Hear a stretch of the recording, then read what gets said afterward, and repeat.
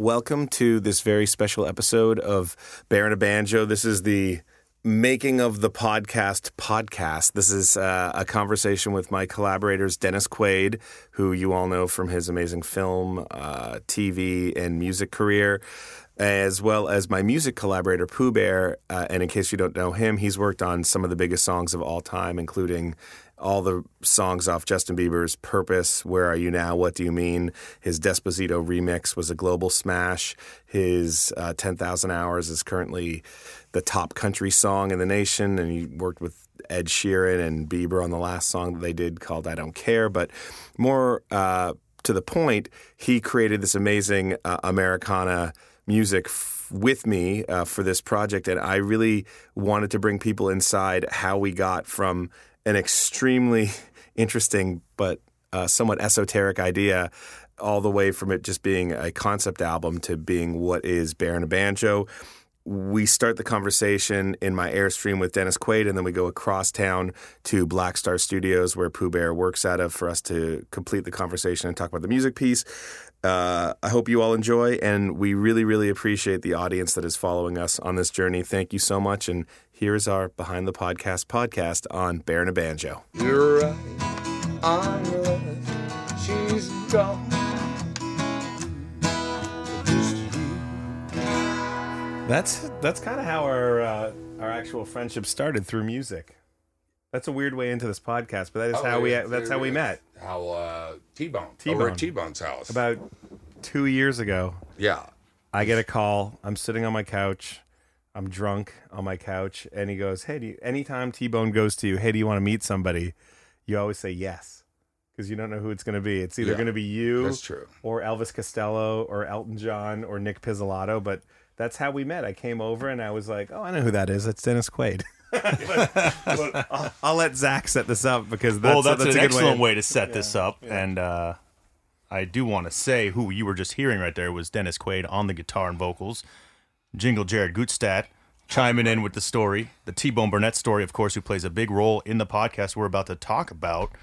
Let me just welcome you right now to a very special Beyond the Podcast of sorts. My name is Zach Selwyn, and I was very lucky to play multiple roles in this show, Bear and a Banjo, which is a hit musical podcast, I believe you can call it at this point. It is climbing the charts, and I'm lucky to be joined right now by lead actor Dennis Quaid, one of the stars of the show. And executive producer. As well as an executive producer, as well as the creator. And, yeah, I think you are. One of my titles. Right? You're an That's one of them. You have a lot on this. As is Jared Gutstadt, who's also here with me, who's the creator, musical man. You're a musical man. That's one of your things. Musical man. Musical director, I would say, with Pooh Bear, your partner, who we're also going to be talking to. And very magical man, actually, because Bear and Banjo would not exist if it were not for Jingle Jared. It's been the craziest experience of my life, but I mean, just meeting all the people surrounding this thing has led to us doing something just totally different in the world of storytelling, and I guess that's what we're doing today. We're telling people a little bit about this very complicated story of music, storytelling, history, facts, made up facts, and the rest of it, you know. Well, we're just making it up as we go along. This is a podcast. I had never listened to a podcast myself, being 65 years old. Sure. But podcasts are really growing. But we met Jared and I over at T-Bone's house. He wanted to get us together because he thought there was something there and had to do with music. And he was doing this podcast with Bone and Dylan actually and started Pooh Bear. The record before even that. Like when we met, it was just a record, and you had just finished the record. Yeah, right? And is time that true? is so strange because we met, and then a year to the day, we were on the phone, and I said, "Hey, do you want to fly with me to Las Vegas?" Because two things had happened. I'd finished the record, didn't know what to do with it, and there were these 8 songs that Pooh Bear and I did with T-Bone, and one song that we collaborated with Dylan. And Bob. That's well, Bob. How'd you Bob get the Dylan, idea? Bob How'd you Dylan, get by the way. idea to release a record as a podcast, So, which is a first? Right? I was sitting on my couch a year after we met. It was one Christmas.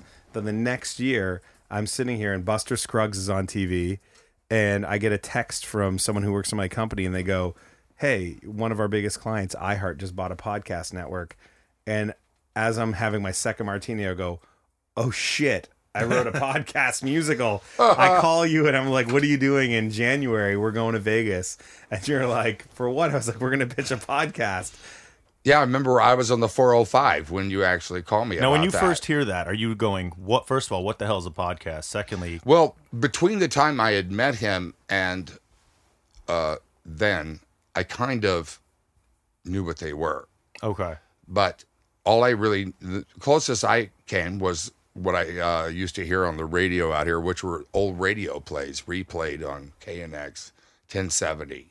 And they're fun to listen to. that's But I also thought podcasts maybe were just interviews with Right. people, or they were sort of just a way for people who had blogs to just get on and just talk about themselves or whatever they were interested in. Like what we're doing here right now.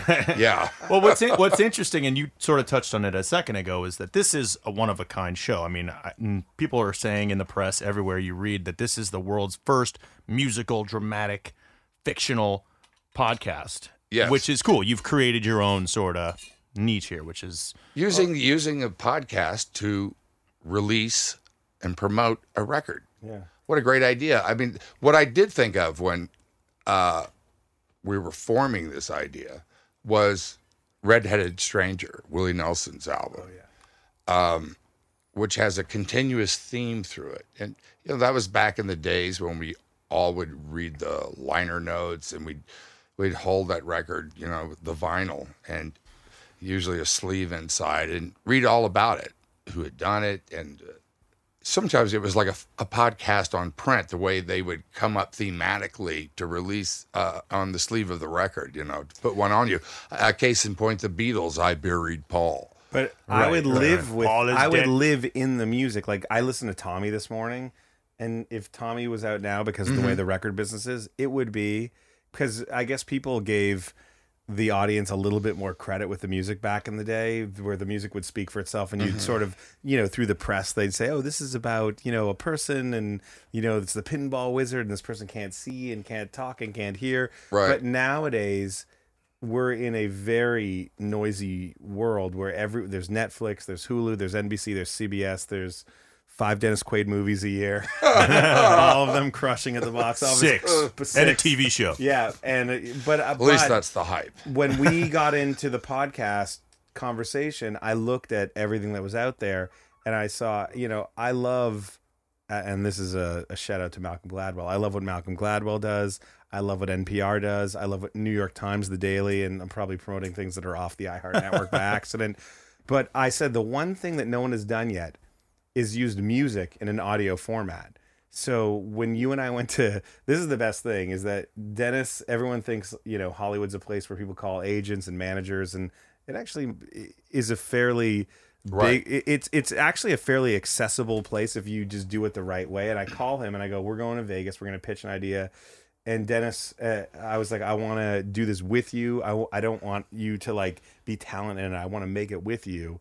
And we went there, and he goes, "We fly out." Went to Las Vegas. Yeah, we have this Went great. to Las Vegas. And he's like, "What's it about?" I was like, "Let's just have." You were dinner doing an tonight." iHeart event. Yeah, we were out there for CES. And he goes, "Do you know what it's about yet?" I was like, "Well, it's sort of like Coen Brothers, and it's also like Lomax, and we do." All I knew that it was a history of music, and when those guys spread out from New York with their mobile recording devices and recorded the Carter Family and Jimmy Rogers and all those people that were early part of radio, because radio was new, and so I thought in my head that it was going to be about what if the Lomaxes in the recording machine had passed by the Carter family farm, say 50 miles, and recorded someone else instead, and the Carters had missed it. What would music be like nowadays? It might be different. Yeah. And that, truthfully, by him saying that in the room, like, so That sold it right there? Well, we go the night before. We had this amazing, awesome dinner with all these executives, and everyone's like, "Oh, we're in town. We're pitching a podcast." It sounds like something that you say when you're in a media event. And then the next day, on the way up the elevator, I'm like, "Oh shit, I don't actually know what You don't actually have a pitch. And I'm killing time before Dennis gets there, and he gave me a chance to warm up the room to be like, "It's gonna be about 30 minutes each." I was late, and we have some music, and we played. Because I thought it was in the same hotel. Turns out it wasn't. It was like a hotel where I had to Circus, take a taxi yeah. and go across the freeway. And as we all know in forever. Vegas, the And next then they door- let me yeah. off at the wrong entrance, and I couldn't find the place. And so by this time, in this hour meeting that he's got 8 minutes left, and he's been vamping the entire There's time. a one beat of sweat. He's like, you guys want to hear the forming- Pawn? You want to hear the Pawn Stars theme again? Yeah, there's one beat of sweat forming on my forehead, and then Dennis walks in and goes, "Dennis Quaid is here." And then everyone forgets the fact that we're in a pitch. They're all very excited. I said Dennis Quaid is late. Is late, Oh, but excuse they me. loved. Dennis you know, Quaid is late. We all love music, and at the end of the day, we knew that it was just in caveman speak. We knew that it was about music. Yes. Foundationally, Yeah. we knew that we wanted to do something like elevated liner notes, and Connell, God bless him, helped us. Connell. And then, from my Connell heart, he goes, had- "I get it. It's liner notes brought to life. It's an album. You have that. It's Red-Headed Then you have to Stranger. write the thing." And he Yes. goes, "Find me a writer." And then I knew, Connell had a furrowed brow of interest. yes. And then we leave. My favorite part is Dennis's flight is like, Vegas is weird. Everyone gets their flight with 1 minute left. But Dennis is like, "Oh shit, what time is it?" I'm like, "It's 1:30." He goes, "My flight's at 2:00. Yeah. So we go down and he goes, "Your pitch was flimsy. I think they bought it though." And lo and behold.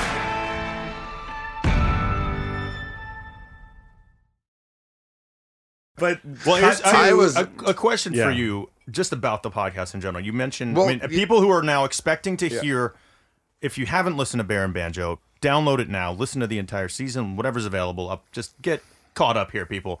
It But turns out that the question actually is, was kind of the story. it was. that was it. But if people are looking to listen to a typical musical episode, like, what you might see on, Broadway or in a Crazy Ex-Girlfriend, that's not what you're going to get here. It's like the music is more of like an Easter egg to the actual story, the story being about the music. We're right? trying to secretly teach people about musical history. It's weird because as dumb as I am, I do love long form entertainment and learning about secret histories. So Ken Burns' doc, which wasn't even out at the time that we started. Right. This is almost like when you look at one of those Ken Burns photos and you keep pulling back and all of a sudden Bear and Banjo are there. Yeah. Yeah, Like, who are those that's- guys? yeah, Like Zelig. Why are those two guys there? Like in Zelig Right, with Forrest Woody Gump. Allen. Yeah. And we know. sort of Right. had a hunch, and then the strangest thing happened, which we go to South by Southwest, and Connell, who's really, really smart, and Gail, who's really, really smart, goes, "Why don't you and Dennis and Pooh Bear come to South by, open for Tim McGraw, talk about it again the way you did in the room with Dennis talking.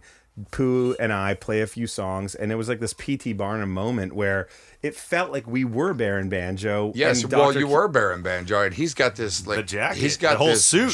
suit. I mean, the Toreador outfit. It's from head to toe in purple.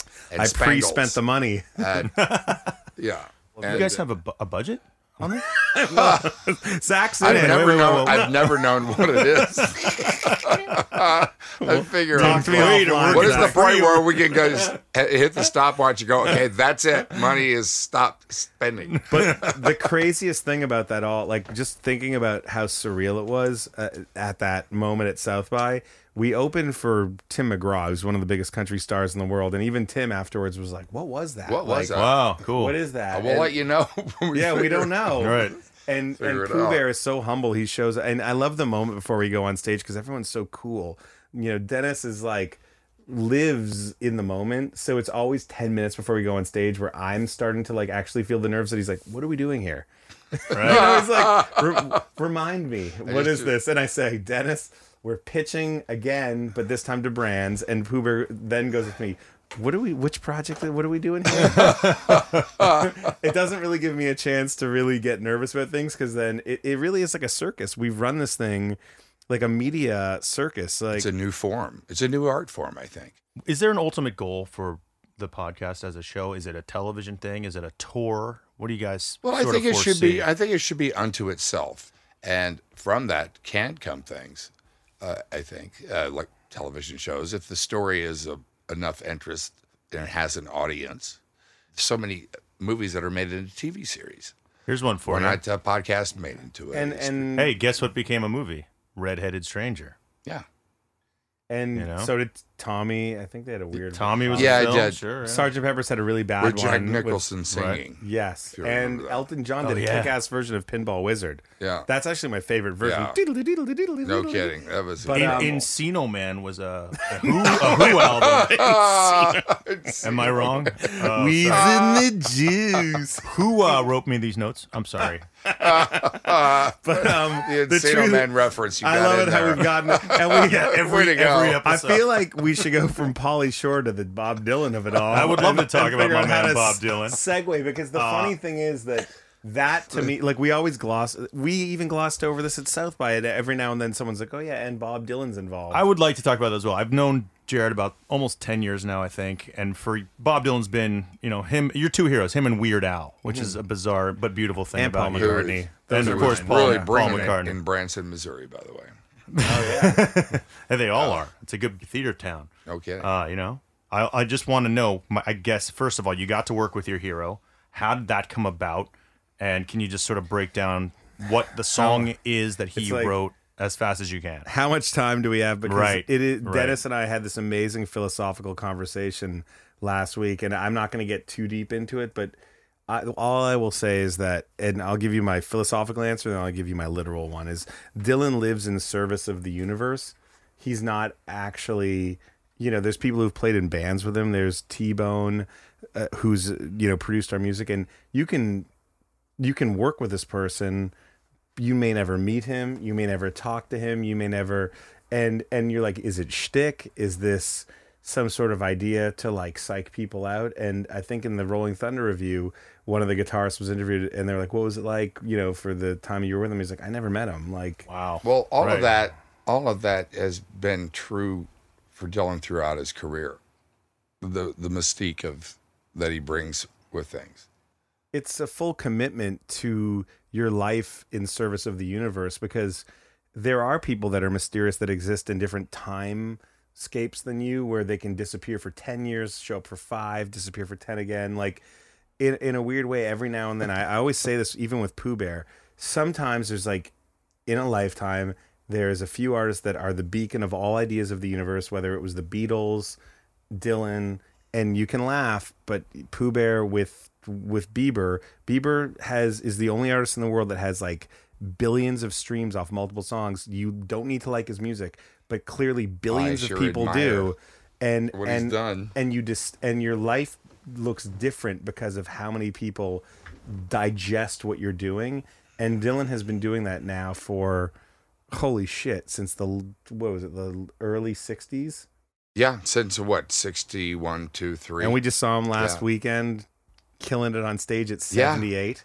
Yeah. Yeah. And That was something. but the weird thing was, it was like dealing with some secret organization. Like I don't want to say too much because I just Right. don't want to like his whole thing is obfuscation. So hey, T-Bone, I want to, in this project, it would be really cool if we took a basement tape song and Pooh Bear, the biggest top line writer of our time, and I, the biggest jingle guy, writer, whatever, I have to throw myself in the history. But you got to ask or you don't get. So T-Bone goes, hey, man, that's cool. I'll ask. Nothing for Wow. a year. Right. A year later, hey, man, what happened with the Dylan thing? A year later, I'm in Nashville. I'm at a bar, and I meet this guy, John Ingrassa.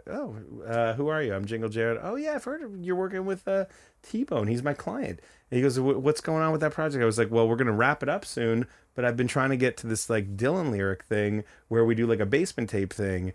And he goes, oh, yeah, I used to work over at Sony. Let me see if I can talk to his manager. Through some bizarre back channeling, I'm at my cottage in Canada, and I get a phone call from him and Dylan's manager, and they go, we Googled Jingle Punks. We think it's really interesting, but we have questions about Pooh Bear.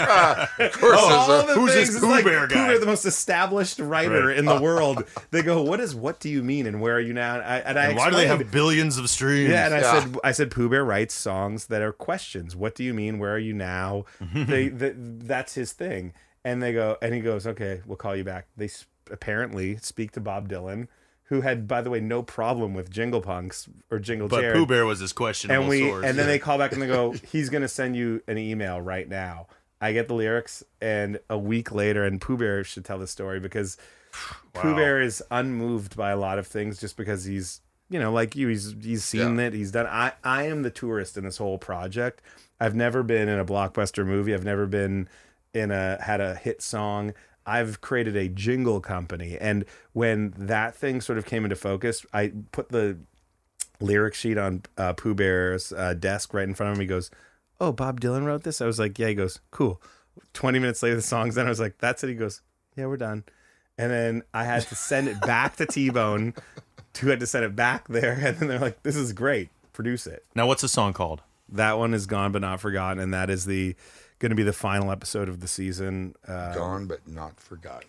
And that script is a badass script with Tom Piazza wrote it for Dennis and a leading lady, and you did that with Rosanna Arquette. Am I in that one?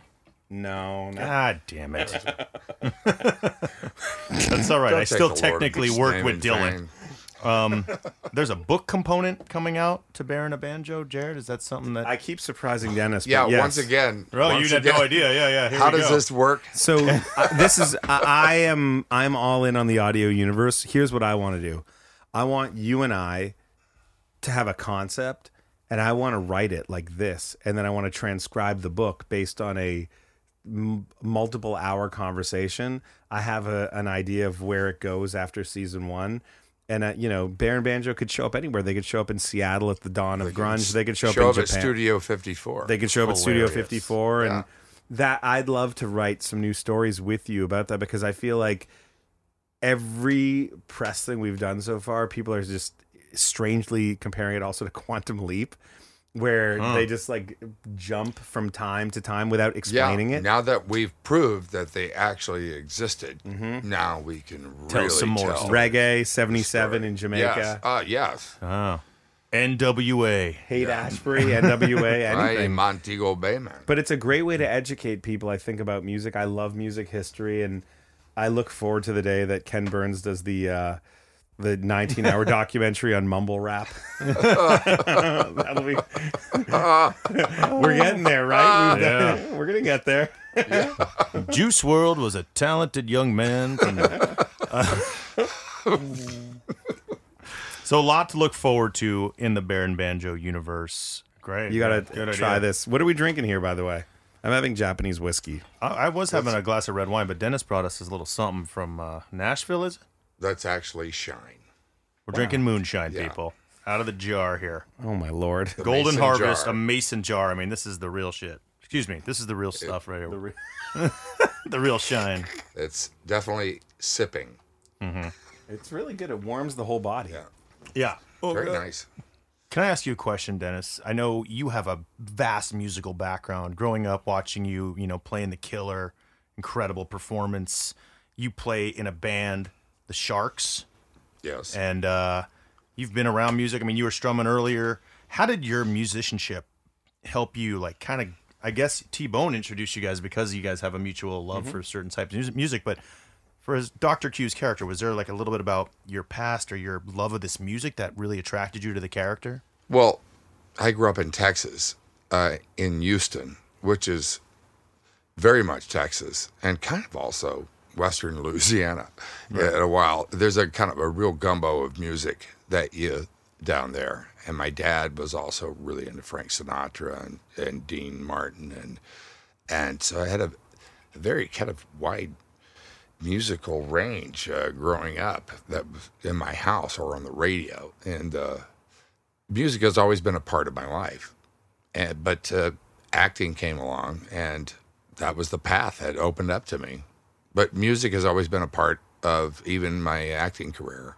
In many ways, I've sold songs to movies. I was done musical movies, and I mean, just have fun with it. It's, you know, the- it's something that burns in me. Great Balls of Fire, the footage that you showed me with you and Cowboy Jack Clement, and like getting taught by Jerry Lee Lewis. I mean, that's one of that's the crazy. crazy. That's one of those lucky life experiences. I mean, I'd love to get guitar Jerry Lee lessons. Lewis be your piano teacher. I was going to say, I'd love for Elvis to teach me guitar or Johnny Cash. That'd be fun. Yeah, it's true. It's like a master class online now. It's You sort know? of one of those Charlie and the over Chocolate that Factory sometimes. moments. Yeah. Dude, you've had the most fascinating existence. You know, the people you've met. And sometimes you again, with Dr. Q and you in real life, that's kind of the inspiration for it. You tell me things and I pretend and I nod and I go, oh, I know about that. And then I go home and I Google it because I don't want to seem like I don't know what I'm talking about. And then I'm like, oh my God, I didn't know that Cowboy Jack Clement did this. And I didn't know that the Carter Cash family. Oh, I didn't know that, you know, Tanya Tucker. I didn't know any of these things. Or Jerry Lee. Your connection to American music is so deep. The fact that like Loretta Lynn this year at the Ryman, when they did that big tribute, you were up there with American history. Well, that was like one of those Zelig moments because, you know, I didn't belong there. They just motioned for me to come over there. Next thing you know, I'm sitting next to Loretta Lynn. But you live across oh, both God, worlds. I was just adored all my life and idolized and, you know, just it's the lucky life. Love it. They say what's Like the Baron secret? Banjo. But I'd never played piano when I got to Great Balls of Fire. I didn't play piano. I played guitar, but I had a year to learn it, and I sat at a left hand piano is for 12 hours a day, unbelievable. Wow. learning. And Jerry Lee was one of my teachers. He would like really slow down the licks, and then also just being around him a lot. Wow. You know, and I just worked on the left hand. That's all it is. It's an athletic move. Really, Right. Dennis's passion for not only music but also the intensity of anything he's into at the moment, him committing to it 100%. He would reset by playing a bunch of these songs on the piano, and I would be like, "Oh, Dennis is here," and I was thinking to myself, "Man, I worked a 6-hour day." I'm exhausted. And I'm exhausted. I'm like, I'm Brentwood tired. Brentwood tired. That's a TV show. And Brentwood then tired. And I was like, I bet you. And I thought to myself before I knew him well, I was like, I bet you he'll read and he'll just be like, we're done. But like every take, he would read it and then he would do. I always know when you're ready to really do it because you'll read it again, and you're like, all right. We're going back. Now we're going back. And that's the cool thing about podcasting is that, look, it's not supposed to be an actor format. It's really supposed to be a talk format, but you also don't have to do a ton of the prep as an actor because in the room you're adapting. And the coolest thing was the final episode with Rosanna, that live 2-person read. Yeah, and it's also, people don't see you. It's radio. So you create a character through your voice, and it feels very improvisational as you're going along, and the audience uses its imagination, which is That is the beauty of podcasts. You it's create beautiful. a visual, a soundscape through the music and the words, and then you have a visual that you're driving around wherever you listen to your podcast, on the train, you know, if you're in New York or whatever. Suddenly you're transported to that world. And creating stories. Been the most exciting projects I've ever been part of. And just so everyone has some context for my 6-hour Brentwood day, I actually woke up in San Francisco this morning because I was meeting with our label Empire, who's putting out the soundtrack. We came back here, did this with Dennis, and now we're going to go talk to Pooh Bear about the music down in Studio City. But this is amazing, Dennis. Thank you so much. Thank you for This opening up. has been a great ride. Yeah, absolutely. Really great ride. So look for Baron Banjo the Lunchbox, Baron Banjo the Musical, Baron Banjo the Prophylactic. What else are we doing? The Flamethrower! Well, I've got my Baron Banjo keychain right here. There we go. Yeah, You guys and got one of those. keychains? It's got one of those zip ties that comes a out. janitor Yeah, keychain. I can never lose this thing. Thank you, Dennis.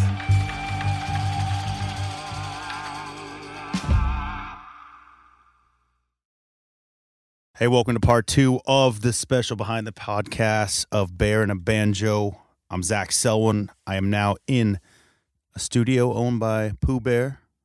Black Star. Thank you, Black Star. It's my second time here. The first time you didn't notice. I just kind of snuck in, but then I left. I was kicked out, really. Happy birthday. Happy birthday to you, my friend. Jingle Jared's with me as well. You guys are the musical forces behind the Bear and Banjo podcast, which is doing exceptionally well right now. You guys are ahead of Fish, the White Stripes, You're hanging around with Dolly Parton. I mean, you guys are in that echelon of musical podcasts. Not bad for a fake band. Not bad for a fake band. And I want to start with you, Pooh Bear. How'd you guys first meet? You and Jared. Oh man, I met Jared at a bar, Mr. Nice Guy, and strange enough, there were it was alcohol involved, and Sure. actually it seemed as though Justin Bieber kind of introduced us, and it was crazy because I really wanted to get into. I wanted to write jingles for television, so.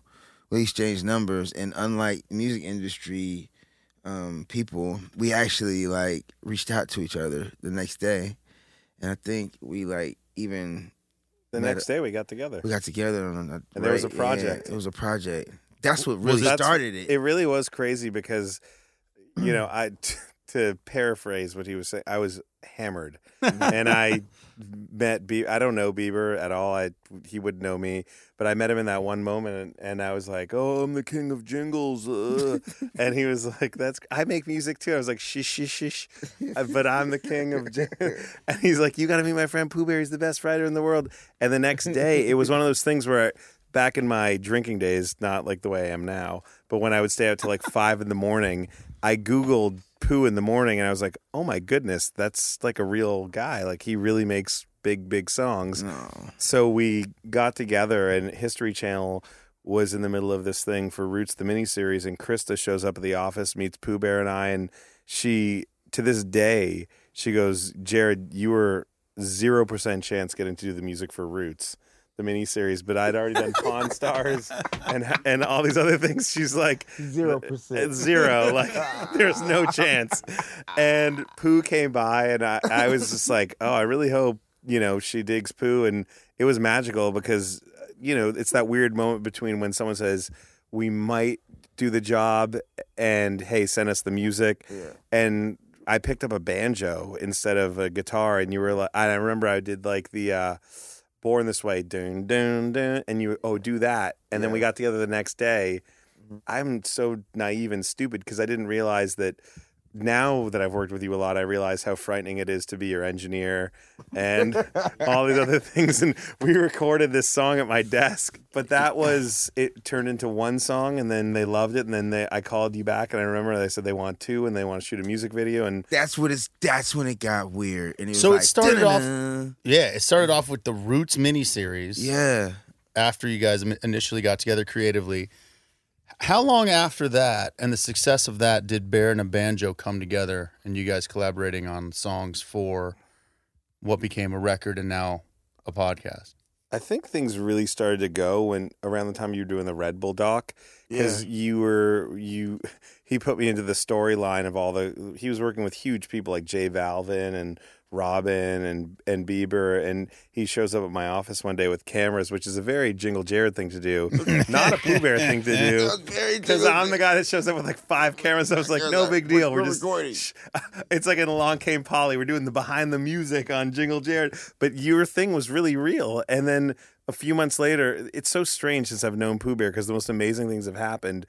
I show up a few months later at a premiere, and there's a real movie that I'm really in alongside some real people. All types of real people. That's so funny. And I'm not usually in stuff like that. And then things started to really fast forward, and we did Steven Tyler, G-Eazy for UFC, and then we almost became a fake band that was a fake business. Well, that's what we were doing. We were this fake band, like how people have fantasy football league. Yeah. We had a fantasy band. And it's for me, I always wanted to be able to sing music, in this lane, in the Americana genre. And it was wow, here's my chance to really be able to escape my everyday norm. And it really turned into us doing songs for these artists. We were basically just doing fake songs for Bear and the Banjo. That was this sound, and we were able to, place those songs on, for those big campaigns. And in doing so, we were creating this sound for ourselves, this fake sound, and it just turned into actual album because we kind of were like, yo, let's just make a song every Saturday. And so we do like a real song, and then Yeah. on the way out, I was like, "Hey, do you want to say like 20 more minutes and like do check a out fake like Bear the this?" Banjo song, And he would just sing on it, and then I felt like I'm a music industry nerd. I like reading about Alan Lomax and the Bristol sessions, and I met around the same time I met Pooh Bear. I met T-Bone in the same way that I met Pooh. I was just hammered at the Sunset Towers, and I said, "Oh, I love our brother out there. You're so cool. I wanted to be your brother." He goes, "Oh, if you ever anything that's interesting that's in the Americana space, send it my way." I sent him Born This Way, the first song we did, and he goes, "You guys should do a full record." So I would just send him scraps of like a minute and a half of pure vocal awesomeness that Pooh would do on top of blues guitar. And, I was like, is this enough to make a full song? Is this like, is it, and he would just arrange it in a way where there was no additional vocals needed. We would take the Airstream vocals where we'd recorded my tin can where you were doing the bullet mic and the little, singing through an amp. I missed the bullet mic. We're going to bring that back for the Please, tour. yo, I don't want to do this. If we don't have the bullet mic back, Need to I get don't wanna do note this. to producers. Let's get the bullet mic. But the Thank you. crazy thing was, so next thing you know, like everyone thought that I was lying to each side. Like T-Bone had never met Pooh Bear. Pooh Bear had never met T-Bone. None of you guys even like, and it was since 2000. I look at my phone, 2016, 17, 18. And then we get to 2000, the beginning of 19, and I go, well, we better figure out what to do with this album. And in and around I think it was 18, we get the call that Bob Dylan is agreeing to give us some music that we can work with. Yeah. And I remember you coming to my office and plunking the sheet in front of you. And because, much like Bear and Banjo, there's like the very authentic Pooh Bear, and then there's the carnival, P.T. Barnum, Jingle Jared. And I place these lyrics in front of me. He goes, Dylan wrote these? I'm like, this could be from anybody. Anybody. Right? Yeah. You just type Bob Dylan's name. You on the weren't lyric 100% sheet. sure, were you? Hell no, bro. Like these words came from Bob Dylan. How long did it take for you to get those lyrics and turn it into what the song became? Oh no, I don't know, 10 minutes, 20 minutes 20, tops. 15 minutes. And then I said, are we done? And he goes, he always, when he finishes the song, he goes, yeah, we're done. And I was like, are you certain? And he's like, yeah.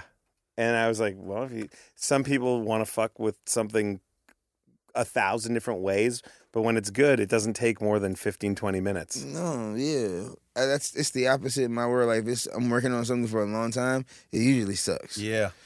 So the faster we feel it and get it out there. Well, out of all the songs in this podcast, how long do you guys think it took you to make the record in its entirety? I mean, honestly, like if time wasn't a factor, we would get together basically every Saturday and just write a song for 20 minutes. That was it. But it was like a 4-year experience It of was a 20-minute yeah. little things. Like we didn't, and I am so paranoid because I always think things have to come out now. They have to come out now. And I sat with T-Bone, and I'm not a patient guy. Like I went from Jingle Jared, like 2008, to building a business that we sold. So I'm used to things happening quick. And I remember being in a real mental funk about this whole thing, being like, when should I put it out? And T-Bone goes, oh, you could put it out in like next week. You could put it out in 4 years. You could put it out in 20 years. He's like, it's just good. Like, that's all that matters. It's just good. And I was like, but I really want it to come out. He goes, well, that's the worst way to think about it. You shouldn't really think about it being like coming out now. Just think about coming out when it's ready. I got a question for Pooh Bear about music in general. There's a timeless element to a lot of the stuff you guys are mentioning in the podcast.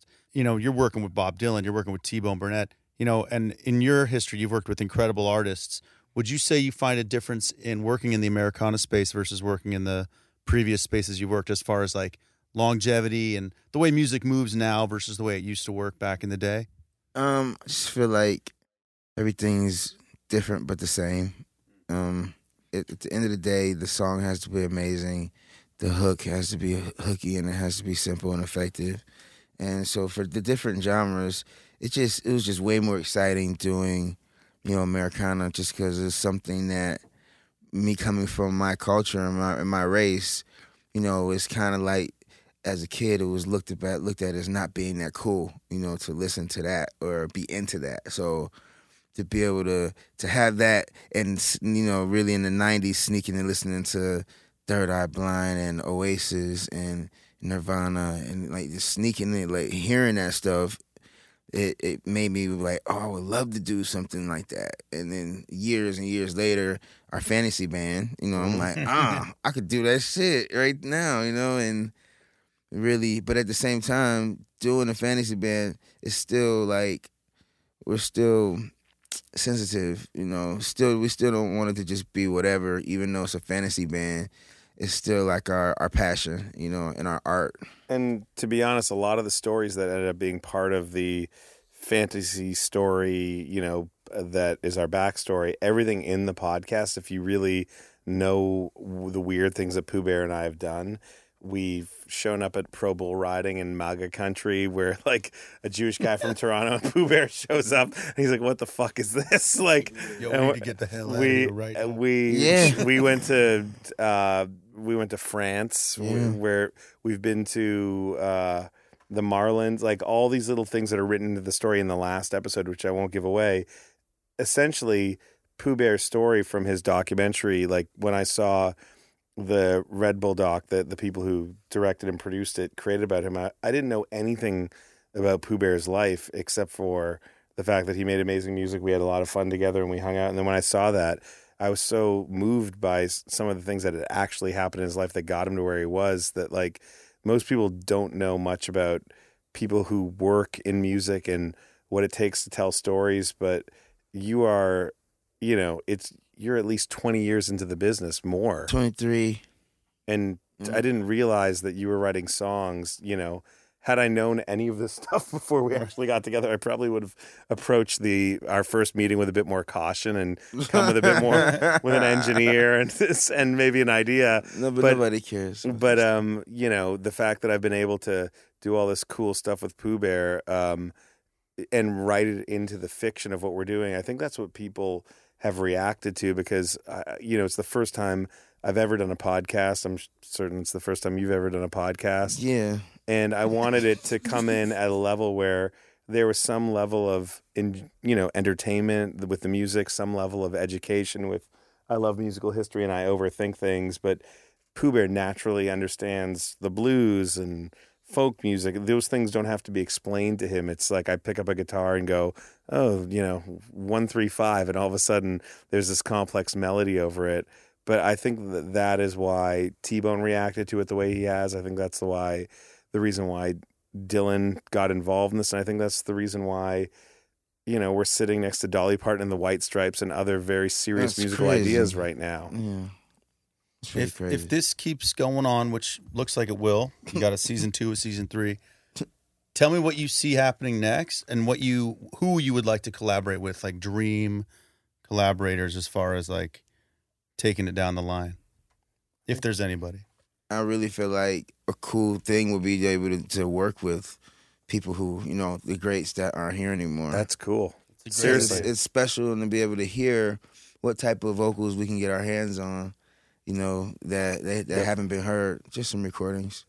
Yeah, you're hearing a lot of stuff now come out. I mean, it happened when Pac and Biggie, when they passed away, like all of a sudden these other records were coming out remixed by artists of the day, kind of to fit the sound that was coming out at that time. Mm-hmm. Could be an interesting concept to take those same kind of songs that maybe might not have hit the public the way they wanted at the time and taking a fresh approach to them now. Something like that. Be kind of remix cool. them.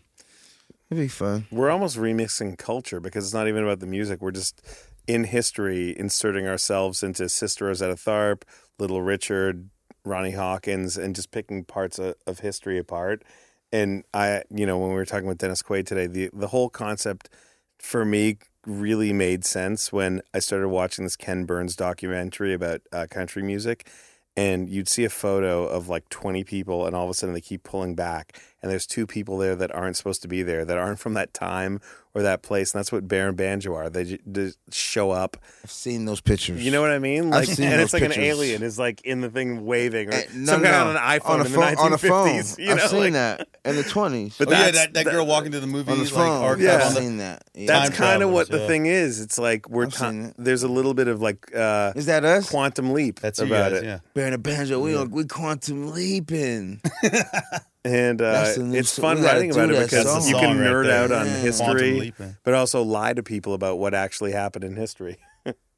I know we're kind of getting limited on time. I want to ask both of you guys, because Jared, you play the lead actor really in this besides Dennis. Banjo, you have a big part of it. You're narrating it. You're guiding us through. Pooh Bear, your character is a little less involved. How did that come about? And were you comfortable or uncomfortable with like the acting part of the whole thing? You know what? I was comfortable with it just because it's really not a real band, and so I just wasn't nervous. And just because I look at it like that, and that way I protect myself and protect my feelings, you know. And so it allowed me to be myself, and I'm Bear, and just add with a little. It was fun, man. It was really like pretending. I didn't get a chance as a kid to really pretend much. I wasn't into toys. So now that I have a kid, it's kind of cool to pretend as an adult. And I wanted to make sure that the Pooh Bear or the bear character was also very mysterious, where he solves problems through the music and he comes with good advice. It's almost like a fable, and my voice, again, to protect myself and the levels of masking of the story. I love Bob Dylan, and I know that throughout his career, he's used several voices to sing and actually speak throughout his career. And rap. And every night, he really, and if He you was the listen to first his Nobel Prize speech, he really is speaking like a blackjack dealer from Kansas City in like the 50s. He's like, hey, that's when I ran away from home when I was a Connie. Like, it's all made up. There's nothing that's real. So it's Right. if you're truly in the 30s, 40s, and 50s with me and Bear, Banjo would be this big liar who's adapting to every environment he's in, like Zelig. So I was like, I'm just going to go with that voice I heard him do. That's the one. And I said to Dennis, I was very insecure, and I was like, what do you think? He goes, it's perfectly moronic for what it is that Jay Banjo is, which is he's a big liar. Yeah, and it's perfect. It sounds great. Yeah, and his voice could change if he was hanging around British people. It might change if he's hanging around Canadians. Right. he's Madonna did that too, right? Who? Madonna, she'd come out all Madonna like, is British here we now. are, cheers. Blended My new in. record is amazing. I think as people get richer, they become British sometimes. Yeah, man. I haven't got it yet. 5 years from now, Pooh was like, hello. Hello, mate. Yeah. Hello, mate. Good on ya. Well, thank you guys so much, Bear and a Banjo. This has been a little special. Actually, I have one last question before we wrap. What would you say is the weirdest thing that's happened since you've known me in terms of like the craziest story? Weirdest thing. This interview, maybe. Because I know what it is. I don't know if you remember the weirdest thing that ever happened. I would probably just say your suit. That's one of the weirder things. What would you say? That place in Atlanta you took me to, Oh, the Blue Flame. the Blue Flame. Yeah. That was a culture shock for you. That really was. I Yeah. think I walked in and I didn't have enough information to I know that I think should I have know been that freaked place. out. Have you ever been to the Blue? Are there polls So involved in the Blue Yes, Flame? there's I the know most. I the Blue always, Flame. Yes. I never know anything that's I'm Dude, like kind I of know like my that first place. day on earth every day. So I didn't know at the time, but that place was pretty hard. But full circle, much like when I met Pooh Bear, I didn't Google him till the next morning. I didn't Google Blue Flame till the next morning. I was like, Jesus Christ, where did you take me to? Start Googling. Because people. everything that came under the Said Google was death. murder, Yeah, murder, death. kill Yeah. you, Shooting. Yeah. But it was really, I found it to be very hospitable. Everyone was really nice to me. Well, yeah, that They must water. have thought I Everybody was the was head really of the cartel. You were I wearing don't- the Bear and Banjo suit? No, I just walked No. in like dressed like Oh, Yeah, this. the cowboy like hat normal, on for yeah. sure. That was a lot of fun. The Bear and Banjo suit has pretty much it deserves a podcast of its own. Yes, for sure. If anyone hasn't seen it, go take a look at any of the press kits or any of the stories online. Any visuals, you're going to see it. Google image that. Yeah. See what Jared commissioned for this band and this show, which, we're all enjoying. And I thank you guys for sitting down with us here and Thank you. talking more. Thanks for having us, man. Thank you. Blue Pooh. Flame address for anyone interested in Atlanta is Just Google it. just you'll Google that. No. Yeah. That's a true fictional story. They're going to sponsor season 2. By the way, don't wear a Yankee hat in there either. No. I did that. That's what I was wearing. And someone was like, "You better take that off." I'm like, "Yep, taking it off." All right. Anyway, Jared, Gootstat, Pooh Bear, continued success, Bear and Banjo. Keep listening. Keep downloading. Tell your friends. Share. Get on social media. Promote it. Make it happen. And get prepared for the final episode, which is going to blow everyone away, especially when you hear what we've been cooking up in the studio. And thank you, guys. You're welcome. Thank you. Okay, that was my conversation with Dennis Quaid and Pooh Bear, and I hope that you enjoyed. We greatly appreciate you tuning in and following us on our Bear and a Banjo musical and story journey. You can find all the songs and the music discussed wherever you stream your music under Bear and a Banjo. We're going to play for you 2 songs that have not come out from the podcast just yet, but these are previews of our collaboration with Bob Dylan. And next week's episode is a very special one because Zach Brown is going to remix one of the songs from the soundtrack and release it as a single. These are a preview of those songs. Thank you again so much. We hope you enjoy.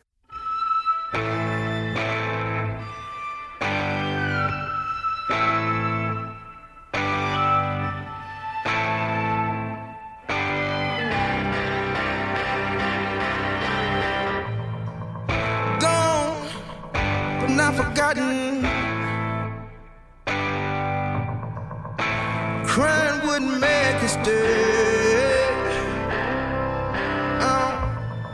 She left me early one morning. Just got up and walked away. 19 bird dogs and one old measly hound. Take on 20 of them to track my baby down. 2 trains running, neither of them going where I have to go. One going to Houston, one going to San Antonio. Yeah, she's gone, but not forgotten. Crying wouldn't make us stay. She left me early one morning. Just got up and walked away.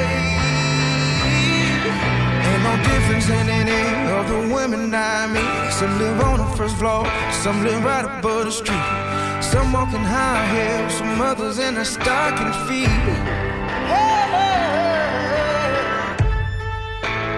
Looking out my window while it rained for 3 days straight. Sometimes I wonder how long my baby gon' make me wait.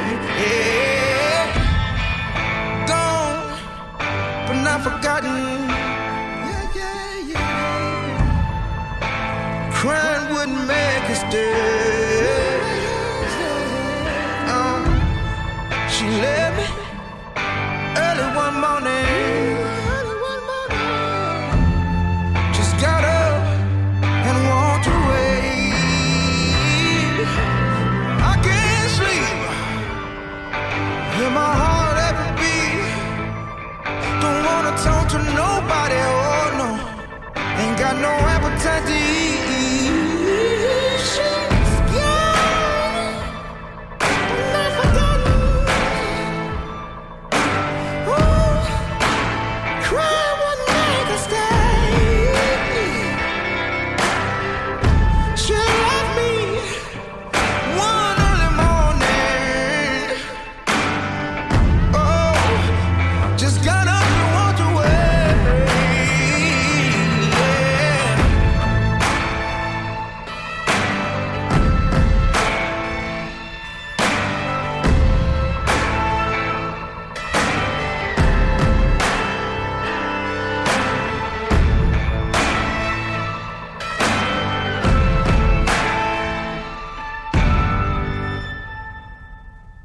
I hope you enjoyed this episode, and if you dig the music from our soundtrack, you can stream it anywhere you get music and at the iHeart app. The remix of Can You Hear Me Now features Zach Brown on vocals alongside Bear and a Banjo. This song will be available as a special single from our soundtrack November 8th across all platforms. Oh, and if you dig the series, please share with your friends and make sure to give us a 5-star review on the Apple Podcast app.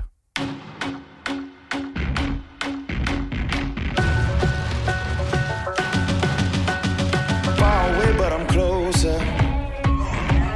Love the job, got a chauffeur. Picture taking, wanna show ya. In a hurry, no, we ain't